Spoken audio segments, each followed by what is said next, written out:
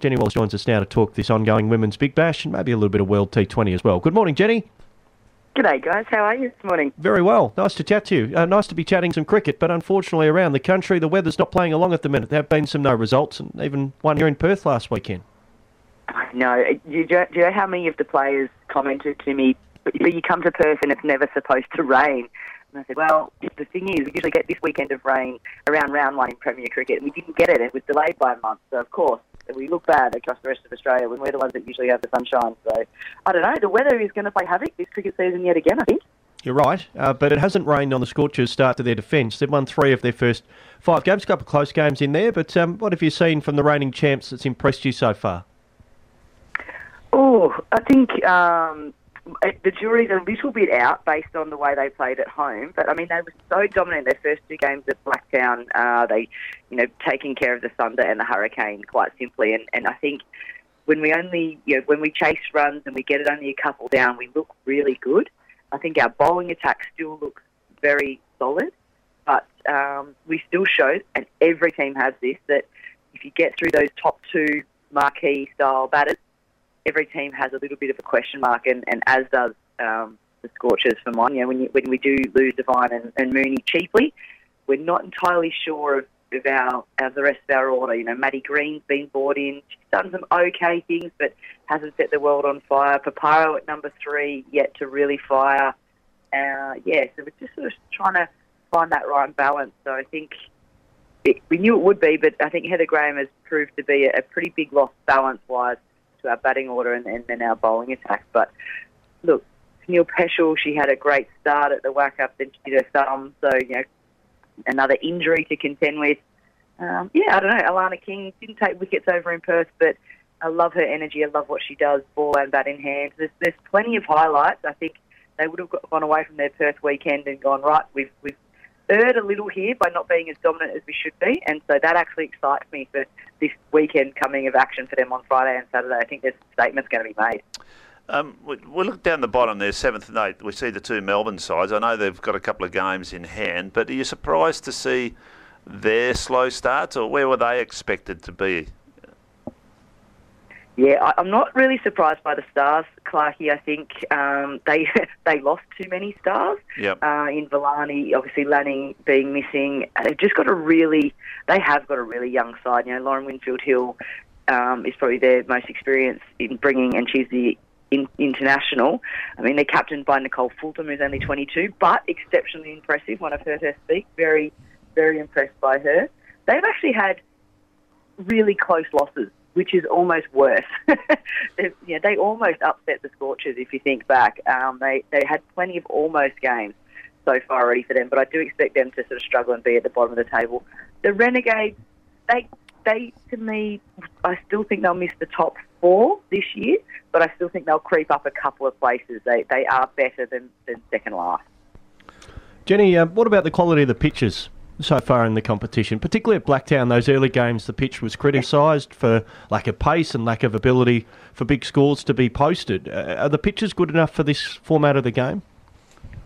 Well, I think we've already got the answer with Blacktown in that they've moved the games over to North Sydney Oval. So it just doesn't bring the ability to bring the entertaining cricket. And, I mean, it's one of those moments where if that was the first WBBL game you switched on to, it was at Blacktown and it was 109, trying to defend 109 and the other team scraping along to 110 to win, you're probably not coming back. And I think that's the thing we've got to remember when we look at where these games are getting fixtured. I'm a cricket tragic and I'll always follow the women's game, so I watch those games and I see a different challenge in there. I enjoy watching the players have to work their way through a lower, slower wicket, and I see the different bowling come into it and the different batting. But from a pure entertainment perspective, which is what both the Big Bash men's and women's is supposed to be about, it's not the right location for them, I don't think. What about Brisbane Heat? Are they the side to beat? Oh, on their day, they can destroy anyone, can't they? Look at their batting lineup, and they've got a good, decent bowling lineup. But you saw yesterday against the Strikers, what were they, 4 for 7 or something within a blink of the eye, and that can happen to them quite easily as well. So I have them sitting in the top 4 for me, and obviously a huge threat to any team that they come against. But I'm still not sold on their consistency. I guess that's the issue as the tournament goes on. Who can stay the most consistent for the longest? And that's probably where we look at the Scorchers and see they've got a bit more upside, Jenny, that they're not playing their best cricket. They didn't play their best cricket at home, yet they're still second and with so much upside in their cricket. The exciting thing is that I think that they would have looked at each other and gone, we aren't playing our best cricket, so we need to switch gears and get going. And they're sitting second. So I think, there's still a lot to come. I mean, I think the Sixers have been pretty impressive considering where they've been the last couple of years. I like their recruitments of Susie Bates and Sophie Eccleston added in there. I like the chemistry that seems to be there between Bates and Perry when they're batting as well.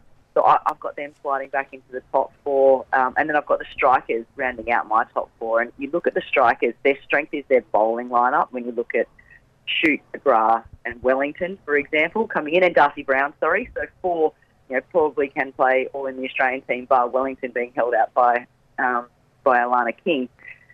And then they have got some batting, but their bowling is their strength, whereas, like, say, the Heat, their batting and their power batting is their strength. So, I'll probably have the strikers as the other team, which is who the Scorchers play today, so that's exciting. Yeah, back-to-back games for the Scorchers today and tomorrow. They're at Allan Border Field to play against the Strikers a little bit later on today. Jenny, a big period of change in Australian cricket. Matthew Mott has departed the coach. He's taken up a role with England's men's white ball setup. Shelley Nitsky takes over as the head coach, but Rachel Haynes has announced her retirement. We know that Meg Lanning's taking a break from the game at the moment, so Alyssa Healy is the vice-captain. What do you make of Australian cricket and this little period of transformation out of the Commonwealth Games gold earlier in the year? I think we thought it was going to come. I don't think any of us saw Lanning needing a break. I think you can reflect and go, not surprised, actually, when you look back at how long she's just been continually on the go and having to perform elitely on and off the field. She's been playing for Australia since she was 17, I think, captaining since she was 22 or something like that. So hopefully we haven't lost to the game. That's all I've got fingers and toes crossed for. Rachel Haynes, not surprised by it. So we knew there'd be a bit of a leadership shuffle. I'm pleased with Healy that she's been selected as the vice-captain, which I think we'll see her captain the most recent series coming up for Australia. I think she'll move up, and maybe someone like Talia McGrath will get the nod to go up to vice-captain, so we'll see a bit of a hint to the future as well. I think this team has done everything they can do, and now we have a moment of transition.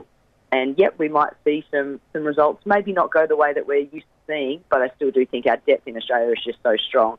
It's more about finding their rhythm as a group again and as a new coaching staff, and I don't think it will take them long to get to that. They're too good, and there's too many people just outside of our best 11 that can step in at any time. Keepers make very good vice-captains, don't they, Jenny, behind the stumps? Best view in the house? Great view. Perfect view. But Healy showed that she's a very good captain. She's captained now the New South Wales Breakers for many, many years. So I don't think having the gloves on and being locked behind the stumps is going to be an issue for her. I think it's an exciting point for her cricket because you've got to think she's another player that is probably heading towards, the twilight of their career, I suppose. And this might just add a little bit of another re-energising challenge for her cricket-wise. She seems to be someone that needs to meet a challenge. And while she's always been a bit of a jokester and a prankster, you saw when she got the Breakers captaincy as well, you saw this other side to her, a mature side and a genuinely caring about her cricket and her teammate side. And I think the Australian public will see more of Healy that they like with her being vice-captain or captain. One last one on the Australian setup. Is Elise Perry still a first-choice player in all forms of the game for Australia now? Well, great question. I mean, she wasn't with the T20, was she, throughout the Commonwealth Games? But we've seen a different side to her with Sydney Sixers again. Her strike rate's up. Her enthusiasm with the bat and with the ball in hand is back. I think I was really excited to see Charlotte Edwards appointed as the Sydney Sixers skipper, coach, I should say. I thought that her natural enthusiasm would just be contagious across players like Perry, and I think we're seeing that. Again, another player that thrives off the challenge, so she might force her way back into the T20 side. If she doesn't, because we have a bunch of youth that we want to bring through and that's the area, that's the question, because I think in the Australian men's we maybe use T20 more as a way to bring other players through, whereas in the women's game it is probably a pinnacle format. So you want to pick your best 11. She's putting herself back close to it, thanks to recent form. But, I don't know. She maybe doesn't naturally walk into our three starting sides at the moment. She probably walks into two of the three with a very close option for the T20. You mentioned the men's, the World Cup going on. Can you pick a winner? No. What about? Yeah, I don't know. That result the other night, the Ireland beating England, has helped us no end. It keeps us alive. But yeah, I don't know. I mean, it looks like Matthew Wade will play even though he has COVID. But didn't that just, of course, Murphy's Law hit us the moment we don't select a secondary keeper? Wade gets COVID. It just was like, yep, of course that's happening. So I'm not sure. I can't pick. New Zealand, the way they played against us was phenomenal. Leading into it, I would have said England, but now that I've seen them have a stumbling block, it makes me wonder. So, and then you see India and just Kohli. I don't know. I think Kohli looks like he's very determined and almost like, I'll do this. Come with me, lads. So maybe India for me have turned it around. Yeah, they look very much the team to beat with the way that their batting and bowling is firing. Bumrah's not even in the squad. He's injured. So they've got an abundance of talent and depth in their squad. Do they what? I mean, you talk about entertainment factor when you're watching cricket, and that Indian-Pakistan game just, I don't know, there was the magic to do with the rarity of that game, and then the way the result panned out and the way Kohli delivered was just fascinating. Like, to have that last over go for 12 minutes, but that's laughable, really, isn't it? Oh, yeah, it is. It is, and some of these games are going for too long. And I know we say that there are overrate issues in the game and there's punishment if you don't bowl your overs on time, but there's too much allowances being given. But I don't want to start on that because I know Wayne will go off on a bit of a tangent if we do. We spoke earlier in the week to Greg Turner from the Melville Cricket Club, and he mentioned your own involvement down there with the women's setup. Denny, how much are you enjoying that and still having an active role in the game? Oh, always enjoy it. I love coaching, love working with the players. We've got a great bunch of some very experienced players and some very young players. And I think for me, and Clark, you'll be able to speak to this as well, I'm really lucky in that I've got a great coaching group that we've got around us. So Carolyn Shepherd, or used to go by her name Bruff before she got married.